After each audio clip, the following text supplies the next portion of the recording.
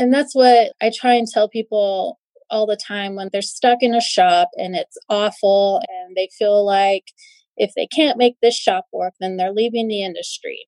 And unless you're from a small townville and there's no shops within 100 miles, you're not stuck. You're not stuck. Think of the shop as a relationship. Eventually, you will find one that's the perfect fit for you, that you will be able to grow, that you'll be able to be comfortable with and succeed. But you got to go through all the crappy ones first to even appreciate the good one when you do find it. You're listening to Femcanic Garage, the podcast that features women in the automotive and motorsports industries. A community that elevates, empowers, and evolves by smashing stereotypes and breaking down barriers for women. I'm your host, Jamie Blosman. Buckle up for the ride, Femcanics.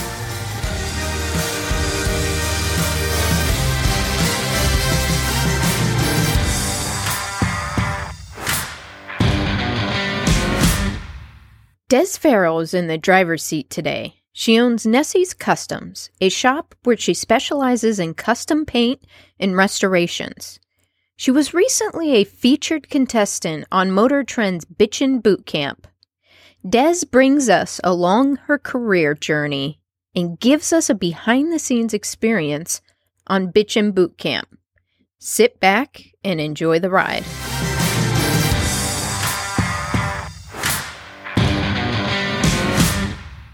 Hello, Femcanics. This is Jamie B coming to you, and I have Des Farrell in the hot seat today, or the driver's seat, depending on who you're talking to. How are you doing today, Des? I'm doing great. How are you? I am doing very well, and I'm super excited to finally connect. You have been a very busy woman, so I've waited patiently, and I was persistent, and we finally are able to connect, and I've been following you for quite some time. I first discovered you on Instagram, and I'm like, this is a pretty cool lady, so thank you so much for being on here and being willing to share your story with the community. Why don't we get started in the beginning? What got you in to this industry? What was kind of your early beginnings on how you dove into this? And you shared a little bit in the pre-interview with me, but why don't we bring the guests along with the journey? So I didn't get into cars until I was out of high school. I did all the crappy retail jobs and hated life. And then I had gotten a little Honda Accord just to drive around. I got in a wreck. And I had found out that it was cheaper to get customized body kits than it was for OEM parts. And once I realized that I can make something unique and mine, and I was able to do it myself, like I just kind of fell in love with it. And then, the whole, now that I got a fixed up car, I was like, oh, did your boyfriend do it? Or what shop did you take it to? It's like, why is that your first response to when you see me with a car? Like, why can't it be me? You don't ask the guy next to me about his, like, who did his car? And so, I enrolled into tech school. I'm chuckling over here, Des, because I literally just worked with a graphic designer to design a sticker that says, to avoid injury, don't ask me if it's my husband's car. And I'm chuckling. It's like the same thing. I should make one, to avoid injury. Don't ask me if it's my boyfriend's car. And just to encompass both of them. And I find that the ladies really have an appreciation for that simple message. Yeah. And I think that's the same as like when I go and I meet men in the industry, you go and you're with, your other colleagues or your guy friends, or at a car show, or even SEMA, let's just say, you're shaking hands, doing business talk, and they'll shake the guy's hands, but then they'll come and hug you. Like, I don't understand. Like, just shake my hand, like you just shook his hand. But like, why is that like such an appropriate approach to someone, that you're in a business setting? Like, just shake my hand. Yeah, no, I'm with you. Growing up, my family was not an overly affectionate family at all. Like my grandma and grandpa were. But we just, like my brother and I don't hug when we say bye. Yeah. It's like, see, man, we're just not. And there's some people in business that are huggers. I'm with you. It's like, shake my hand. I don't know you that well. Can't we just shake hands? That's interesting. So they would always lean in for the hug. Yeah, it's just like, and it's always like that. And, I've learned to control my facial expressions when it happens. It's hard. Because I used to be very standoffish.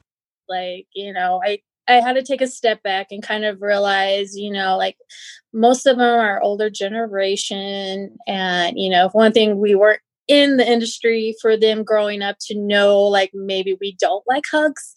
And, so they think of us as their daughters or, just the man's girlfriend, like just whatever it may be. So them shaking our hand doesn't come natural like it does for us. Like we're there to meet them on a professional level. We have to work twice as hard to be seen that way. So to us, it comes natural. To them, probably not. Right. Yeah, that is interesting. It's just a simple thing, but sometimes we just don't even think about it. So you had this Honda, you kind of got bit by the car bug, and you ended up going to school for it, right? Yes. I, it was right when the first Fast and the Furious movie came out. Not the second one, the first one. That series turned a lot of people into car buffs. It was something. I had it hot pink and it was metal flaked, sparkly. Oh my gosh. I loved it, but don't get me wrong. It was a hot pink car. And I won a lot of awards with it, and I think that just kind of fueled me to get better, do more. And, from that moment, I learned that I was always being watched. Like no matter where I went, people knew that was me driving that car. And that was my business card, essentially. That's my work. Was this in Idaho, Des? Yeah. Oh, wow. Now, you'd mentioned that you were from a small town. Yeah, small town. With a hot, sparkly pink car. Yeah. Oh, man. It was, looking back, like, it's funny because I used to get so mad because I would get pulled over for everything. Like, my blinker blinked too fast. My license plate was angled too much. It was just whatever they could find, they would pull me over. Why do you think that is? Like now that I look back on it, during those times where it wasn't very common for people to have fixed up cars yet, a lot of it was illegal still in Idaho. And, like there was ways to fudge around it, in which I would, but it was just a new thing for them to, pick on me. And being young, like I probably gave them every reason to, pick on me. Like, I wasn't driving like a grandma in my hot pink car.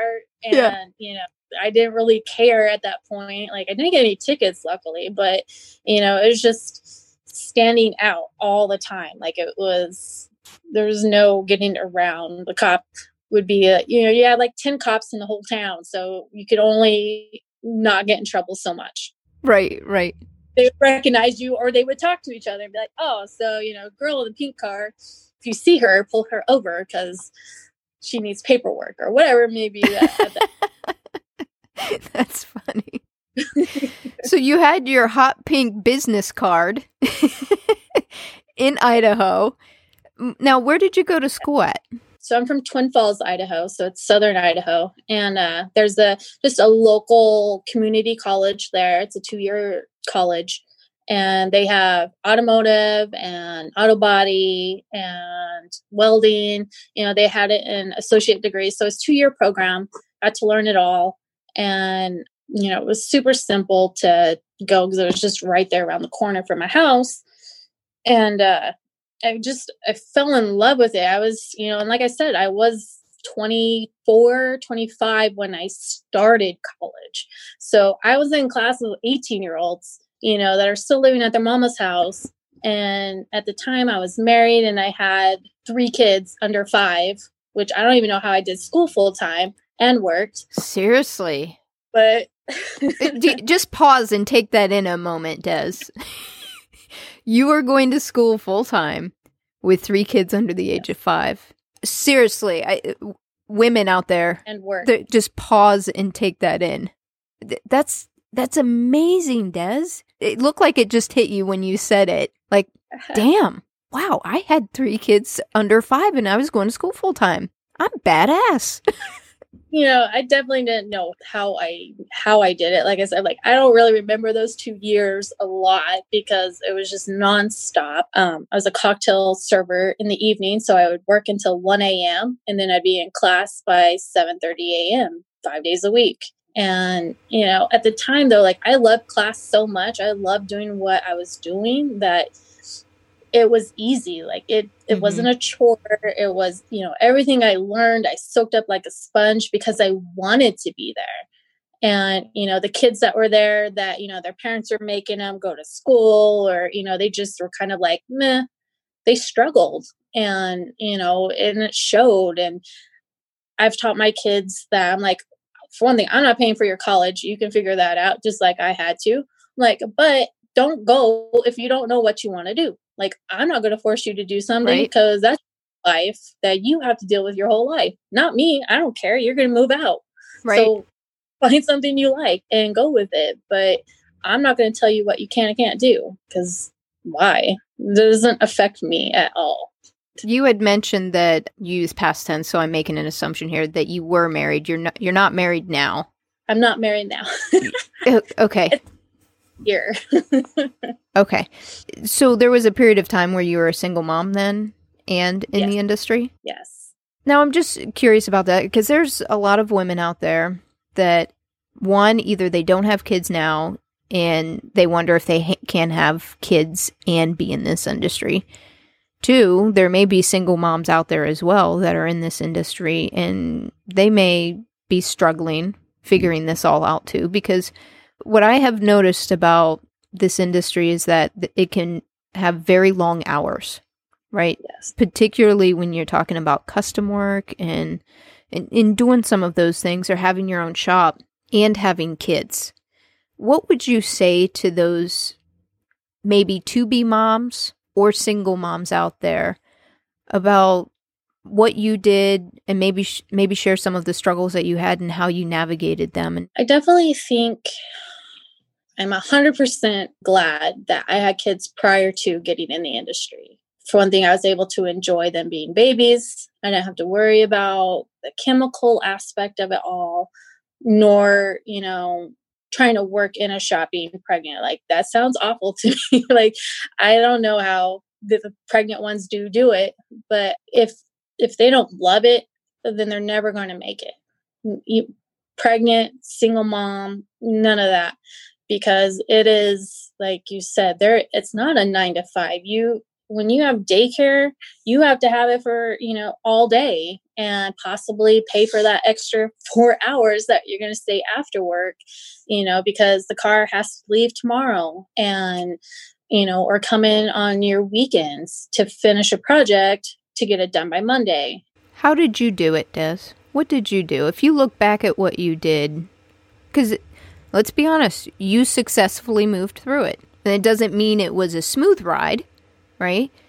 But you're here. You're here now, and you kept on keeping on, right? What did you do? How did you work through it? I was lucky that I had my parents locally during that time. So they helped a lot, watching the kids and helping me through it. So having a support system, whoever it may be, is definitely, if I didn't have that, I don't know how I would have done it.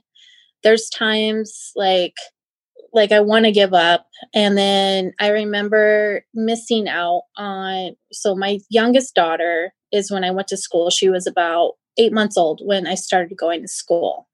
And so for 2 years, her first 2.5 years of life, I literally missed out on. And, even her brothers, I missed out on their life. And I feel like, I don't feel guilty about it, but I feel like I owe myself and I owe them I don't even know how to, I have to succeed now to show that it was worth the sacrifice back then.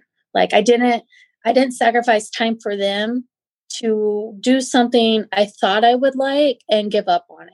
Yeah. because I lost everything. And, my kids didn't get to have me as a mom during those times. Mm-hmm. So it definitely pushes me. Like there's times where I would think about like, oh, well, maybe I'll be a hairdresser or, something completely different. And it's just like, well, why did I miss 2 years of their life in school for nothing then? Mm-hmm. And like that pushed me through enough to, overcome whatever it was during that. And then, even all the way, like, I think it was about 6 years ago, I was working at a collision shop and I was lead painter. And, it was not an extremely busy collision shop, but it was a busy collision shop. And I was there for a few years. And in those few years, my kids didn't see a doctor once. I never made it to any of their school events. Getting vacation was like, it's ridiculous to get vacation in the first place, but I missed out on a lot of I think they were in middle school at that time or elementary, going in that transition. And, I missed a lot during that time too. And at that time, they're old enough to understand I'm working my butt off for a greater good. Mm-hmm. But if I give up, then, what am I teaching them? What am I showing them? That their time with me growing up wasn't worth me taking time off for them, because in the end, I'm not doing what I said I was going to do. I don't know. Like, that's my motive to push through is, I didn't miss all that for nothing. Like, I only get 18 years with these kids, and, I've missed a lot of it to get to where I'm at. And to a point where, I can show them in life, hard work is what's going to be demanded of them to be what they want to do. But, that it's worth it. At some point, it's going to be worth it. Whether, it's right away and you're lucky and you just hit the jackpot on your skills, or you grind for 15, 20 years until you finally get to a spot where you're like, all right, I can relax a little bit. In listening to you share your story, I'm hearing like a couple of things. Don't be afraid to ask for help, because we all need help at some point, and that's okay. Yeah. And it's like on social media, you see end results, right? But oftentimes not the journey up to it. What people see on social media is the destination. But there is a journey, and in that journey, there's hard work, there's struggle, there's triumphs as well along the way. In listening to it, Des, you're teaching your kids something pretty amazing, and that's the value of hard work. And that's the thing with kids, is I find that I love this saying, more is caught than taught. And as parents, we can sit there and say so many things, but what's way more powerful is what they watch us do. You're a hard worker, and they're seeing their mom be a hard worker, go after it, and get what she wants. And there's a lot of value in that.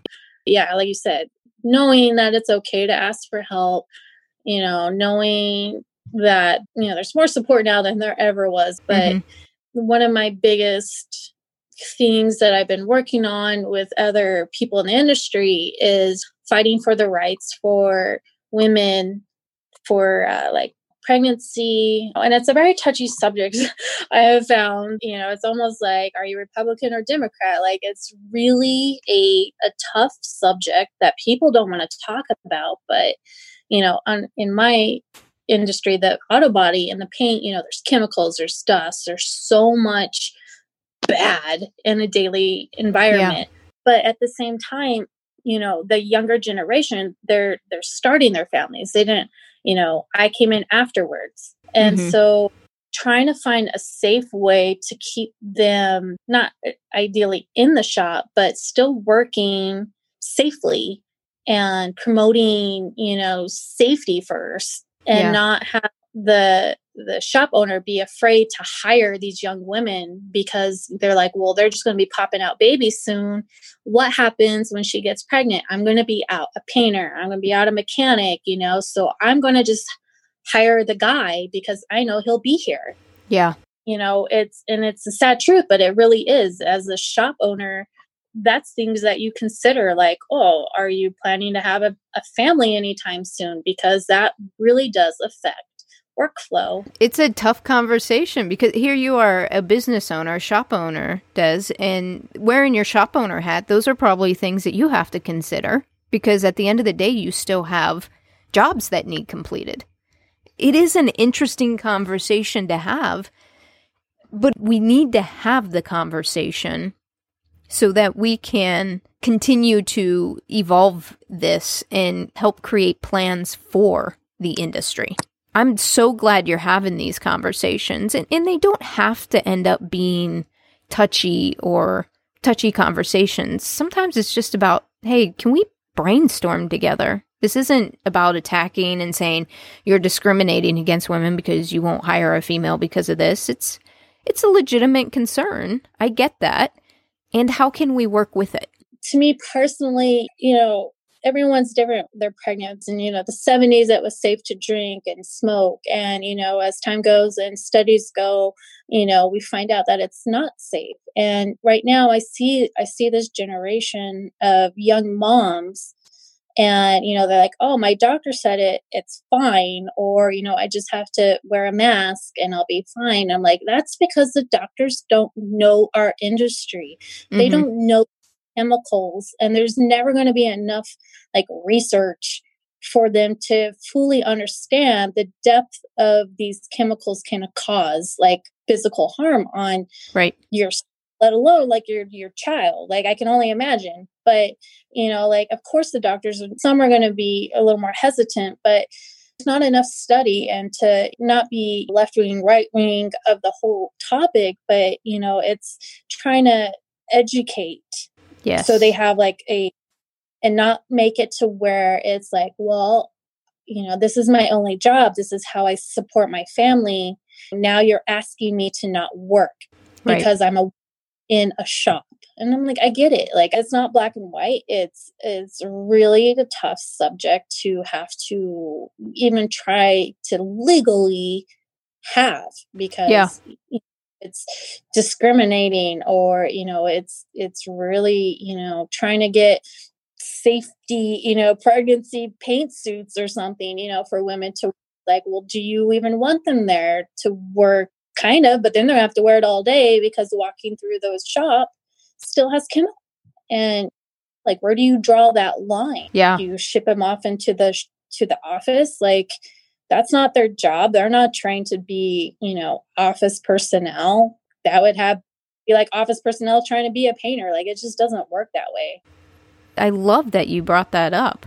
And it is a big topic, and we need to continue having these conversations, is what it boils down to. Yeah. Now, I'm curious. You were in Idaho, and I'm just trying to continue down this path because you didn't have to have those conversations per se because you had already had your children before you entered the industry. Now, kind of moving forward, at what point did you move out of Idaho? Because you don't live in Idaho now. You live in Arizona now. Right. Well, I got married, and then he was stationed down in San Diego. So that was right when the recession hit, 2008. Mm-hmm. And nobody was hiring. Nobody was, let alone hiring, a female at that point. It was the 30-year-old body man was getting the job, and that was it.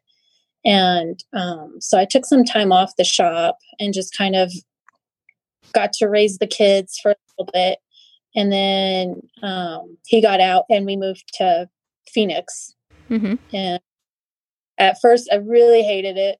And then I realized what an actual car scene as a builder that I have here. It's an amazing city for what I do. And as much as I want to move out of it because I love the mountains and the green and the water, for what I do, it's just, this is the best place for me.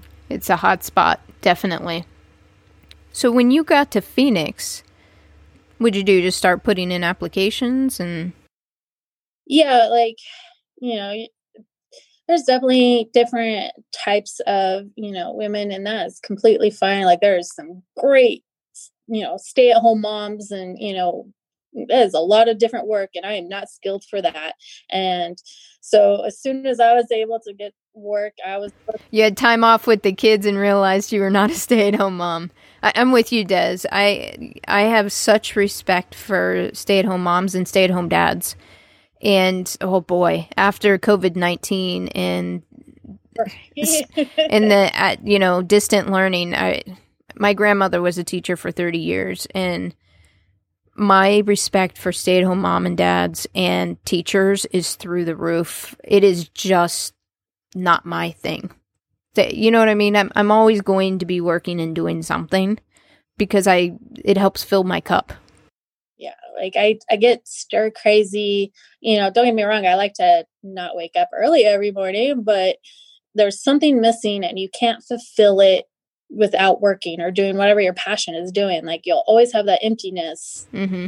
And that's where at that time I had gotten to it, and I was like, I'm going to find a shop, and, I'm going to try and get back into this. And it was hard at first because getting back into the industry and having that, I took a couple years off to raise my kids, part.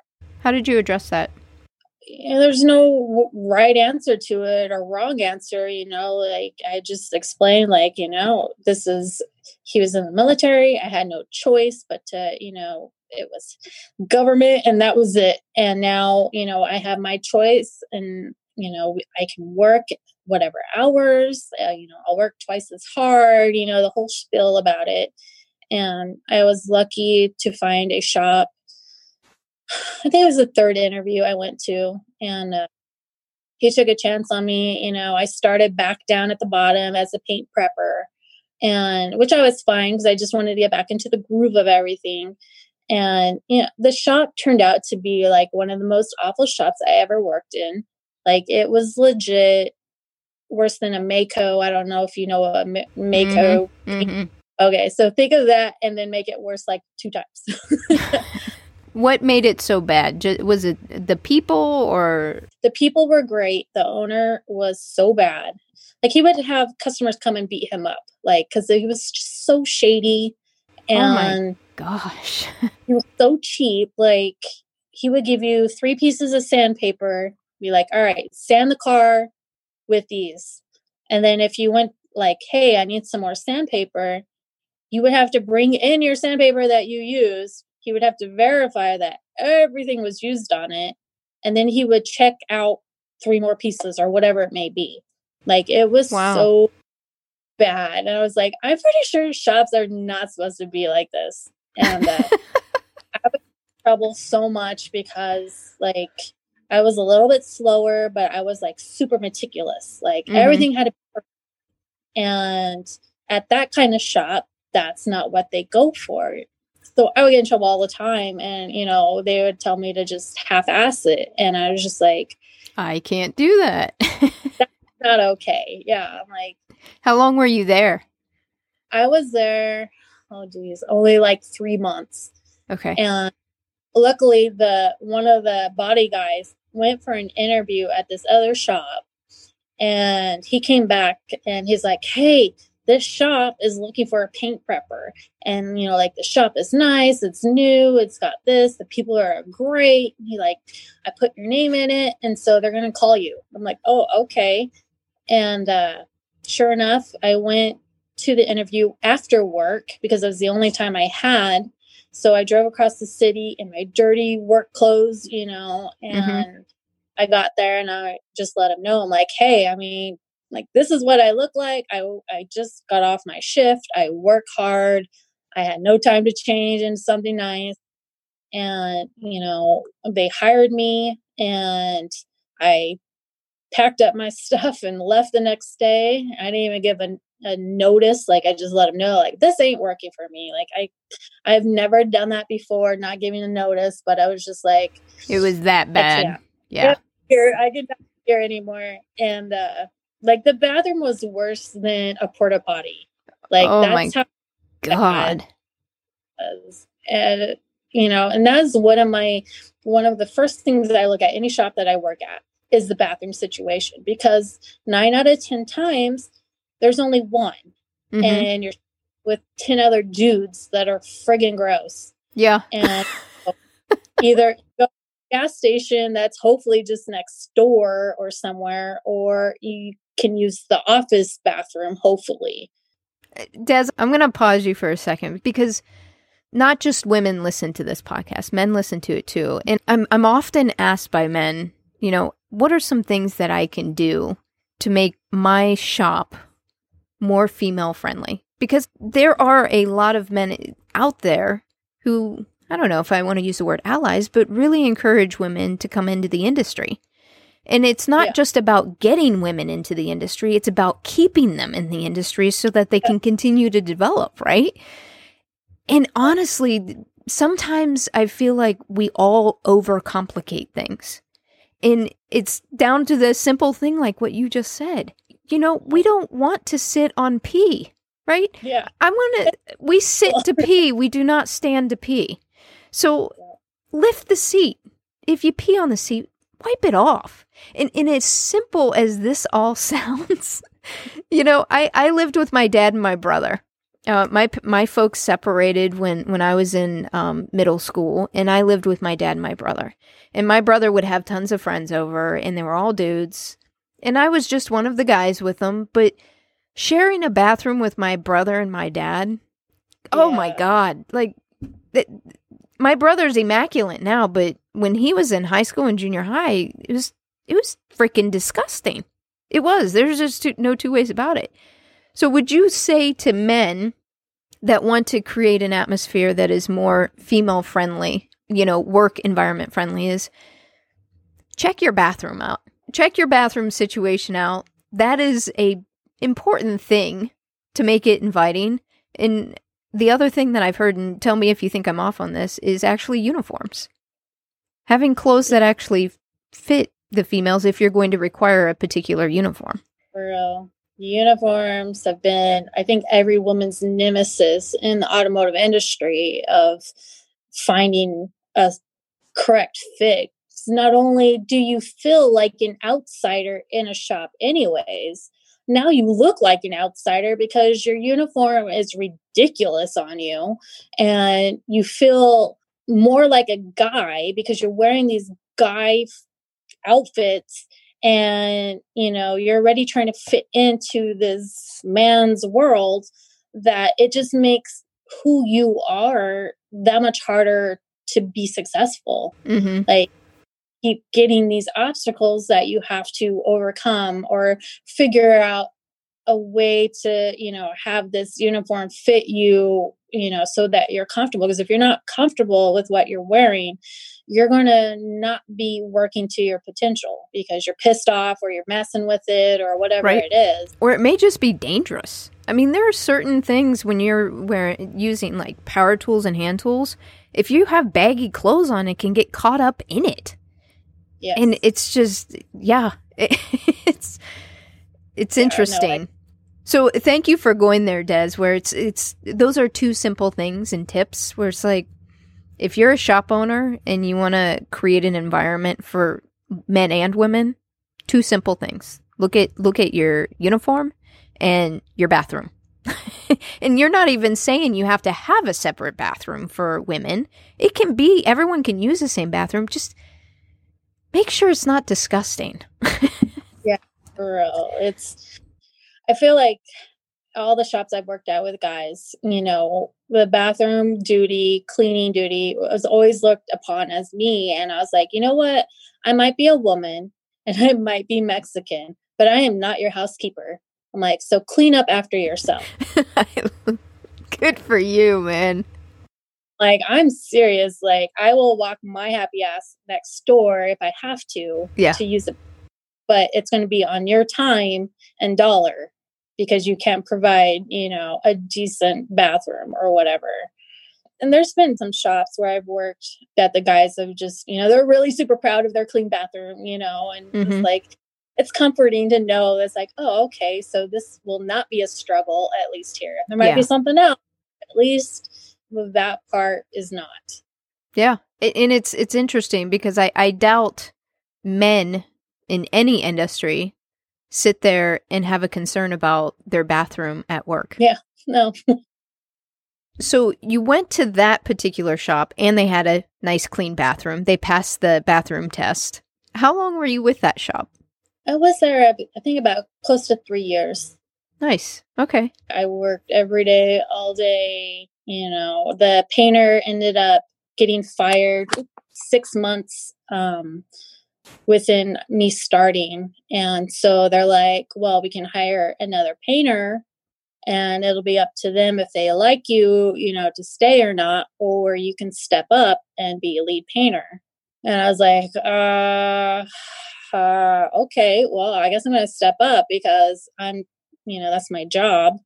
And it was definitely a learning curve, and I definitely failed many times, and stayed many late nights fixing and learning. But what I took away from that shop is I had an amazing body man that and shop owner. The shop owner would have weekly meetings of all of us together, hash out any problems we had with each other, with work. They would bring up whatever it may be. It was like a safe space. And within that, the body shop itself, there was only there's three of us, me, the body man, and his helper. But we worked so well together because we would have these almost like marital counseling sessions. Because in a sense, you're learning how to communicate with someone of the opposite sex that you're stuck with more than your significant other usually.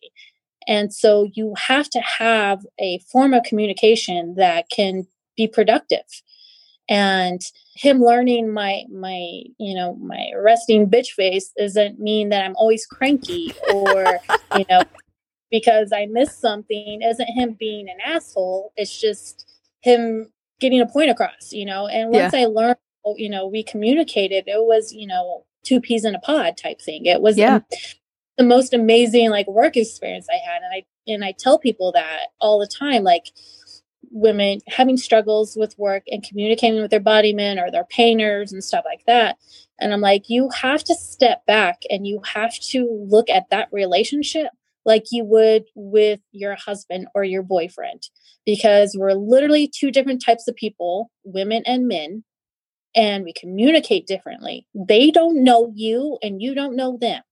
And until you can understand that, I'm like, you'll never have that camaraderie like he does with all the other mechanics or body people. And a mutual respect. It sounds like a mutual respect.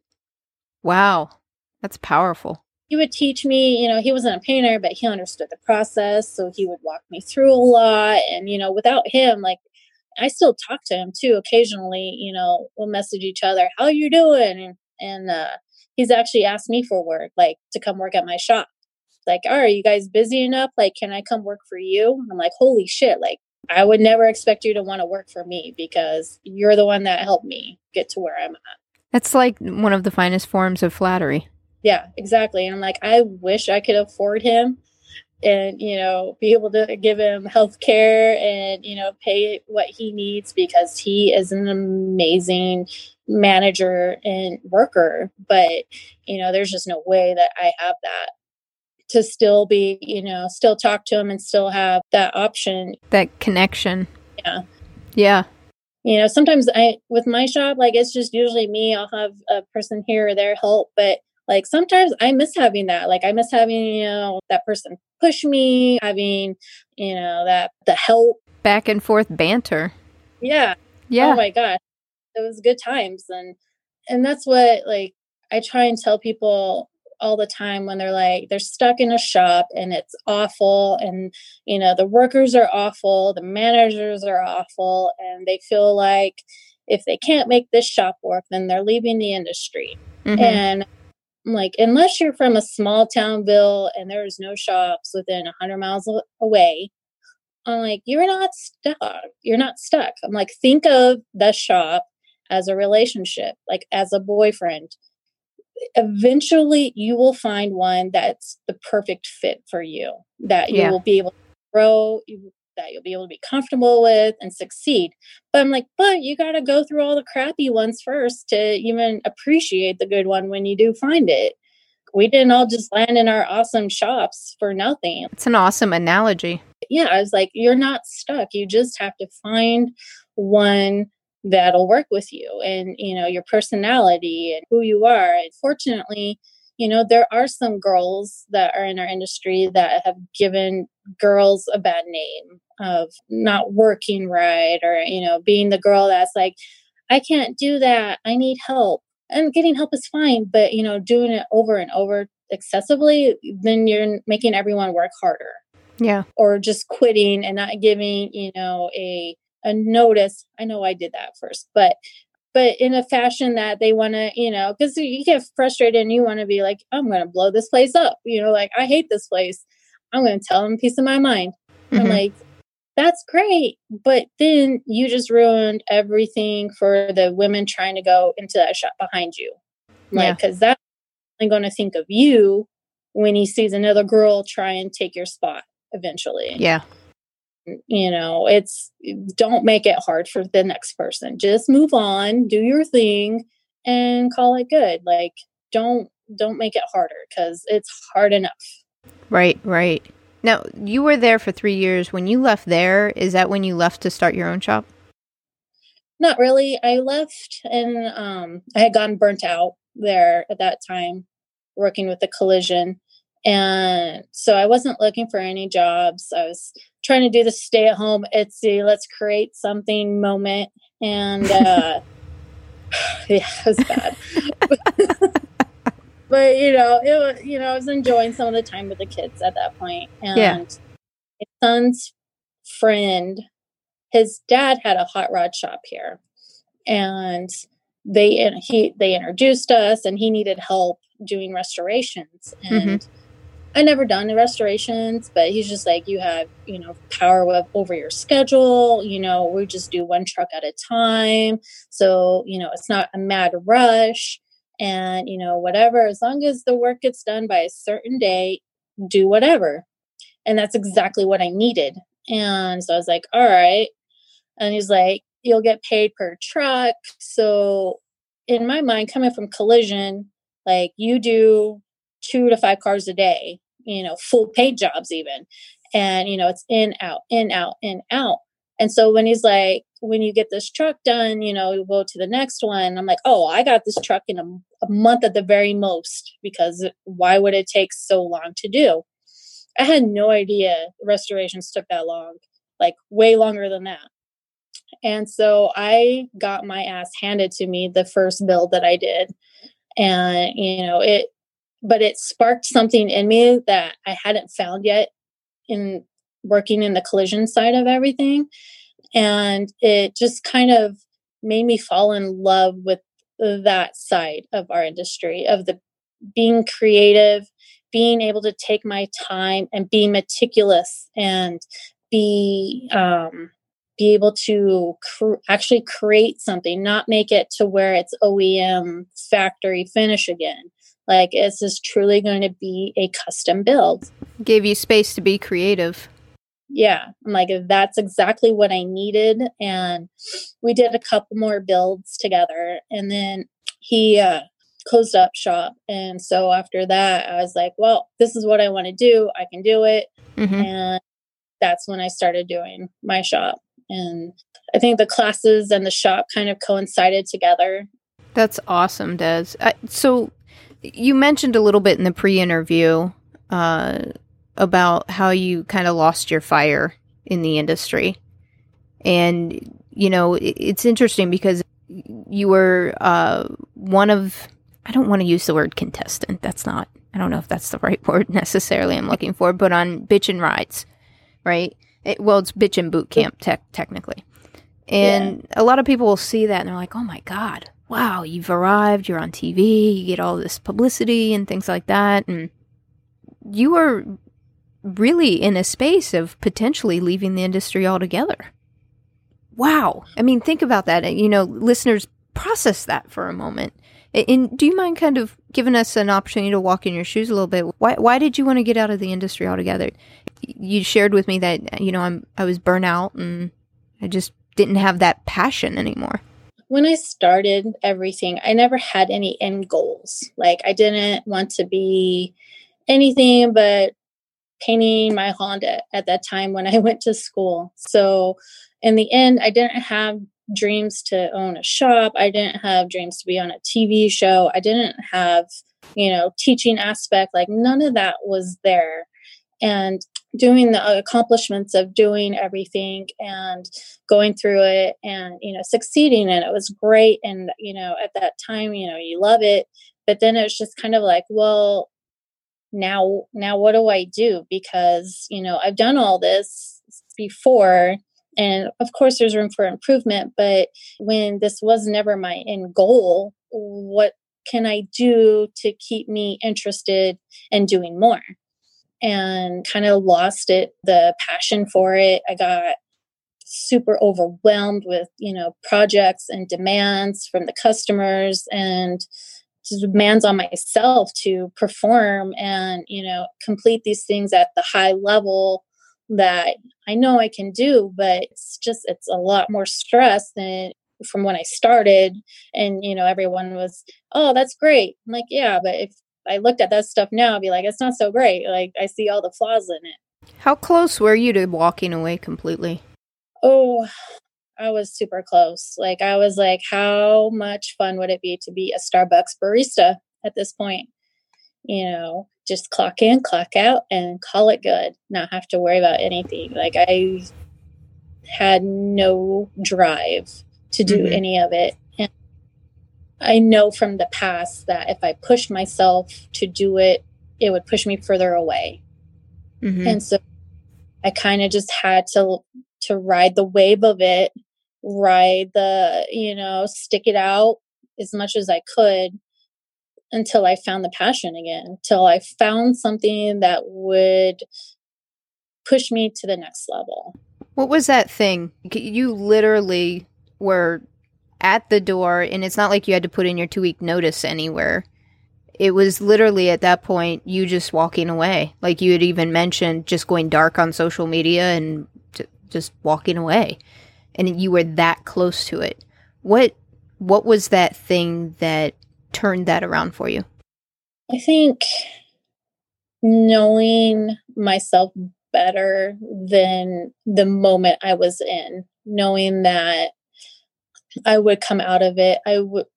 Doing what I'm doing is what I love. It is my passion. It is everything that I want to do, whether it's just the teaching aspect or just the painting, like whatever it may be, this is where I want to be. And, having a couple people in my corner literally pushing me and dragging me to the shop to complete some of these projects that were just, you look at it and it just weighs you down because you're like, I can't move on past this until this project is done.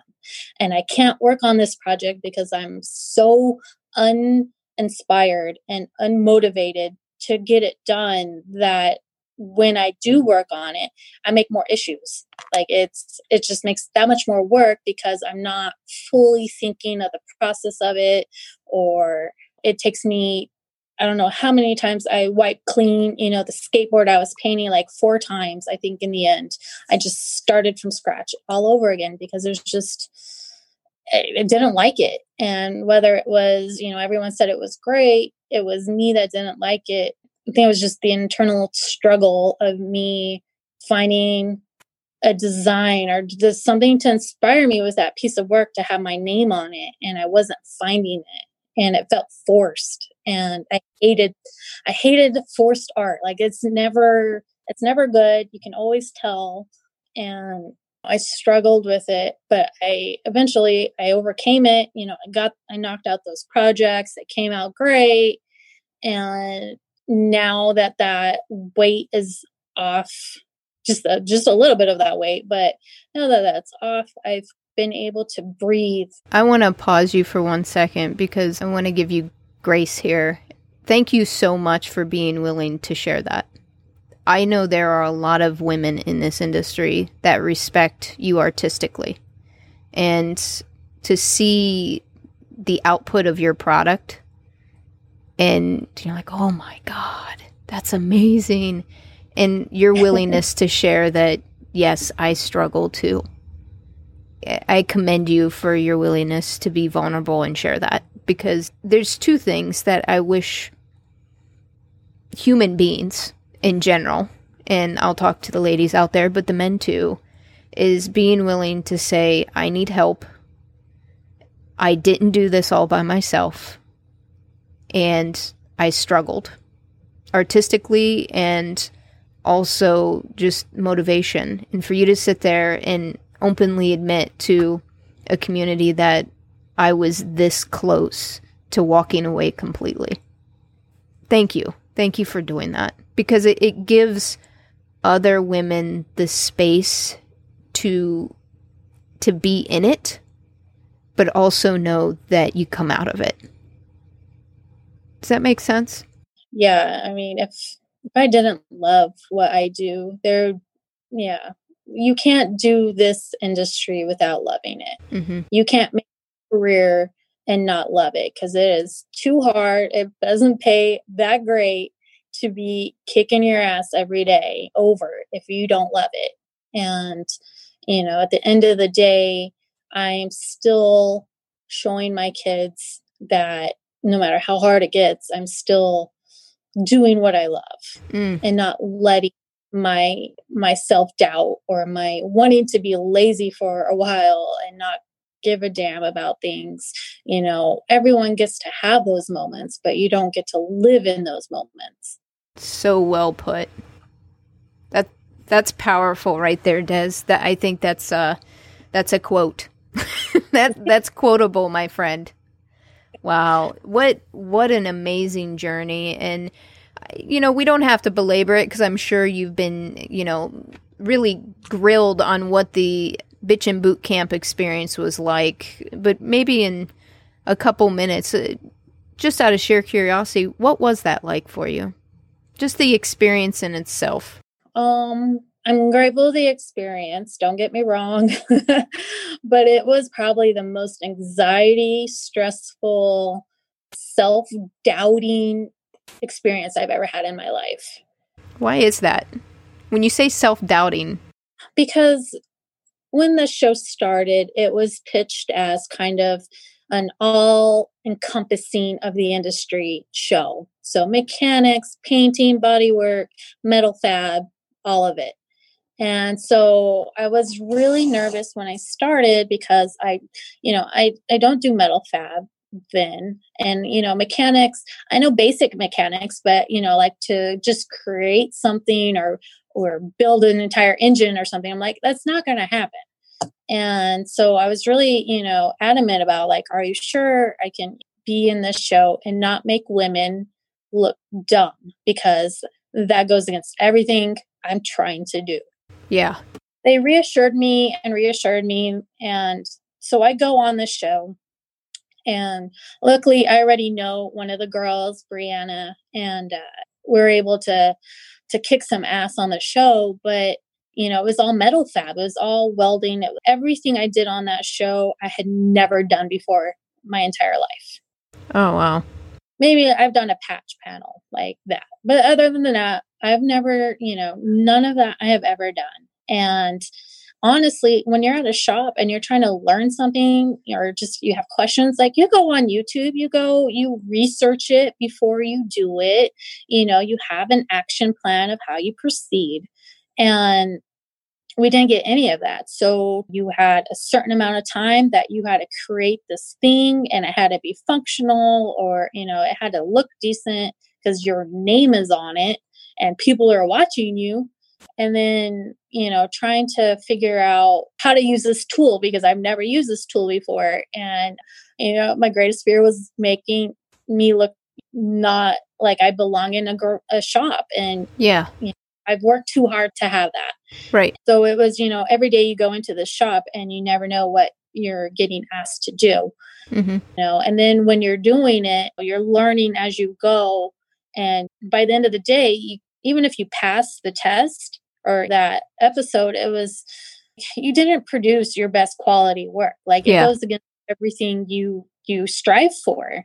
Mm-hmm. And so start self-doubting, like, man, do I belong here? Do I know these skills enough to, continue? How did you battle through that, Des?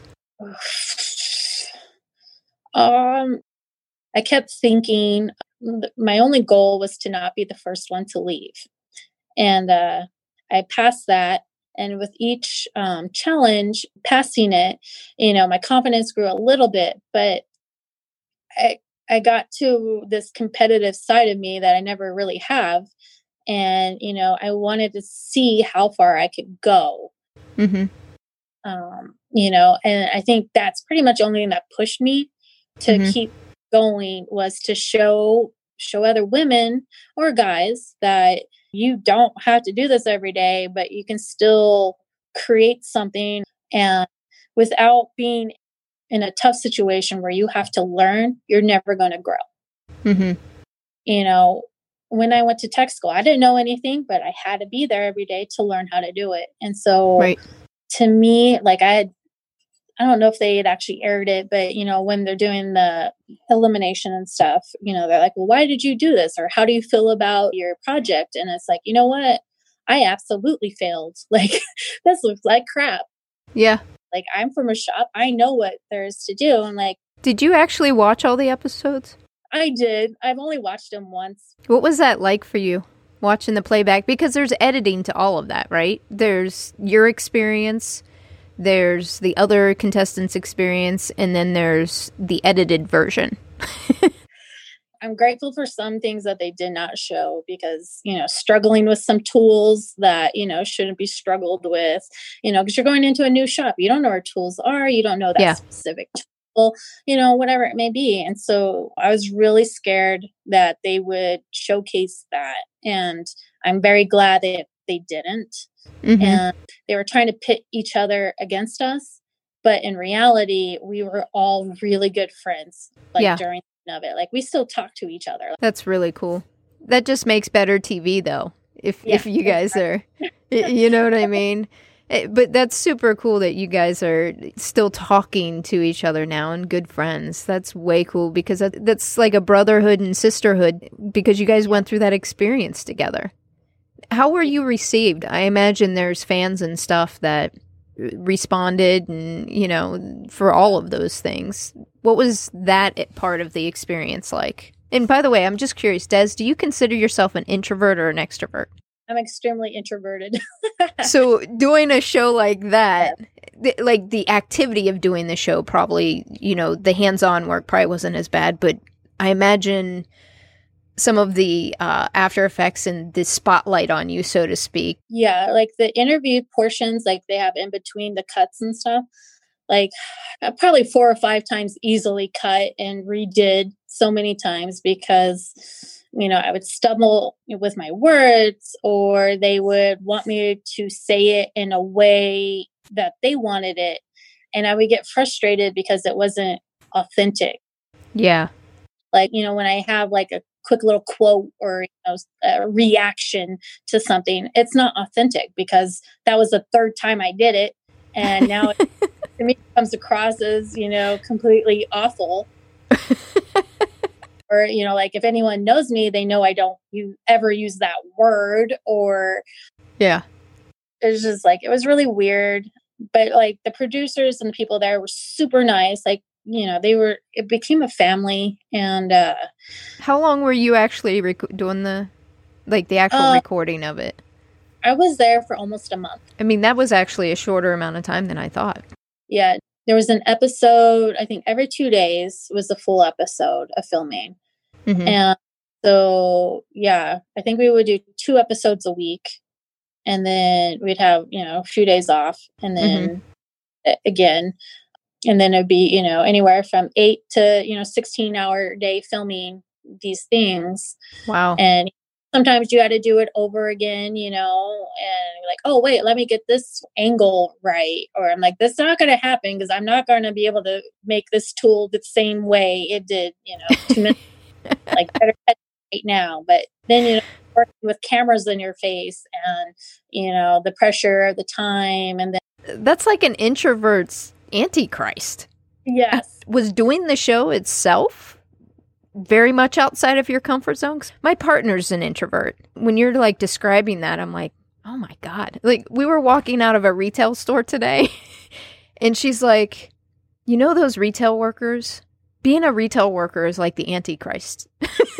And we were joking around. She's like, I have to talk people.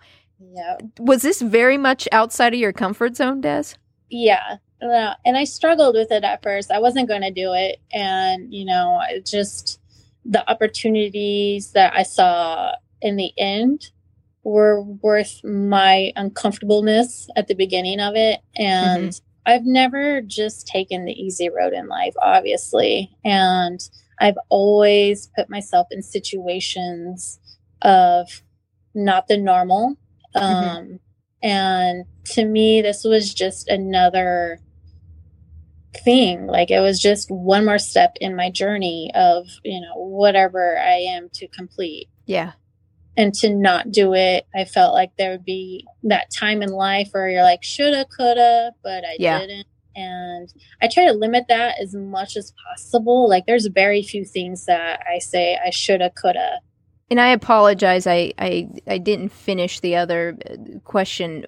I started it and then went off. But how were you received? Like, what kind of fan mail, so to speak, or fan messages? Was it pretty positive? Yeah, no, I definitely, when I got let go, when I lost the thing, everyone's just like, oh, you should have won. And, it's just a technicality. And then I get people that I don't know, and they're like, you did so awesome. And, like, can I have your autograph, sign this? And it's just foreign to me. And it's really, that part of the whole experience is just, it's awkward because, like, to me, I'm just a normal person that, got TV on me showing my absolute worst work ever. Like, and that's, I think the biggest thing I walked away with was having the knowledge that I totally failed on TV multiple times, but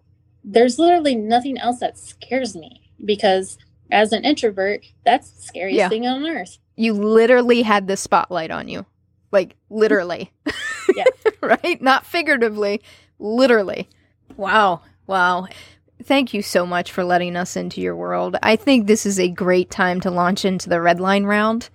And what the red line round is just 5 rapid fire questions. There's no right or wrong. Whatever pops into your head's the right answer. Are you ready? All right. Another thing an introvert would love. Stuff like this, right? So, question 1, who or what has been your inspiration throughout your journey in the industry?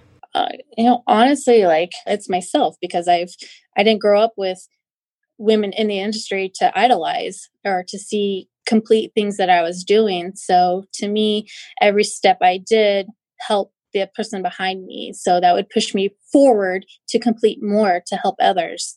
And that's what kept me going. I love that answer, Des. I love it. It's okay to believe and find inspiration in yourself. I love it. Thank you for doing that. Where do you go, or what resources do you use when you want to learn something new or you get stuck on the job? Depending on what it is, like type of thing, I reach out to either like my refinisher family. There's a group of us or shop owners. We've been there, done that. And, we help each other as much as possible. Or, there's always YouTube and trying to figure something out. But there's always some way you can find your answer. You just have to know where. Love it. Des, what excites you most about what you do? Seeing the customer's face when it's a finished product, of exceeding their expectations through the tears and the struggles of wanting to give up on it every project, seeing how happy that customer is. That's the whole purpose of it, is to give them what they want and be better. Yeah. What is a personal habit or practice that has helped you significantly in this industry when you feel stuck or discouraged? A personal habit. No does not mean no. And I think my habit is to not give up, honestly, not letting myself give up, because I've been there almost, but you get to a point where, you hear no so much that it doesn't really faze you anymore, because there will be a yes there eventually. And if you make it a habit to keep pushing forward, then, you're your own worst enemy, no one else. And finally, what is your parting advice to other femcanics finding their way in this industry? Don't feel alone.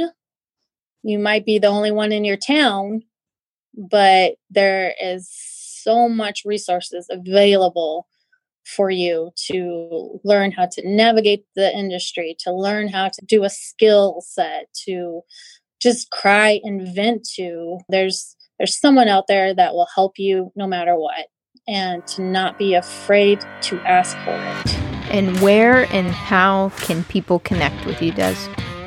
I'm always Instagram, message me. I have a Facebook page as well, email. What are the handles, just so they know? Nessie's Customs. Instagram is at Nessie's_Customs. And then Facebook is just Nessie's Customs or Des Farrell. I'm always good at answering messages all the time. If I can help someone, I will, or I will refer them to someone else. And pretty easygoing. Des, thank you so much for being in the driver's seat and really pulling back the curtain and letting us into your world and being so authentic with us. I so appreciate it. Thank you. I'm Des from Nessie's Customs, and I'm a femcanic.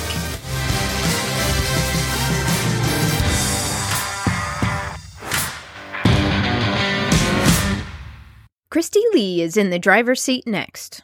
Well, I'm not sure an introduction is really needed.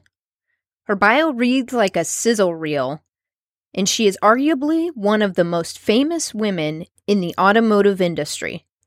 She has appeared on ESPN, ABC, Speed, Fox Sports 1, Motor Trend, and NBC Sports, either as a pit reporter, analyst, host, or leading the broadcast. Be sure to tune in next week. You won't want to miss this episode. Until next time, Femcanics.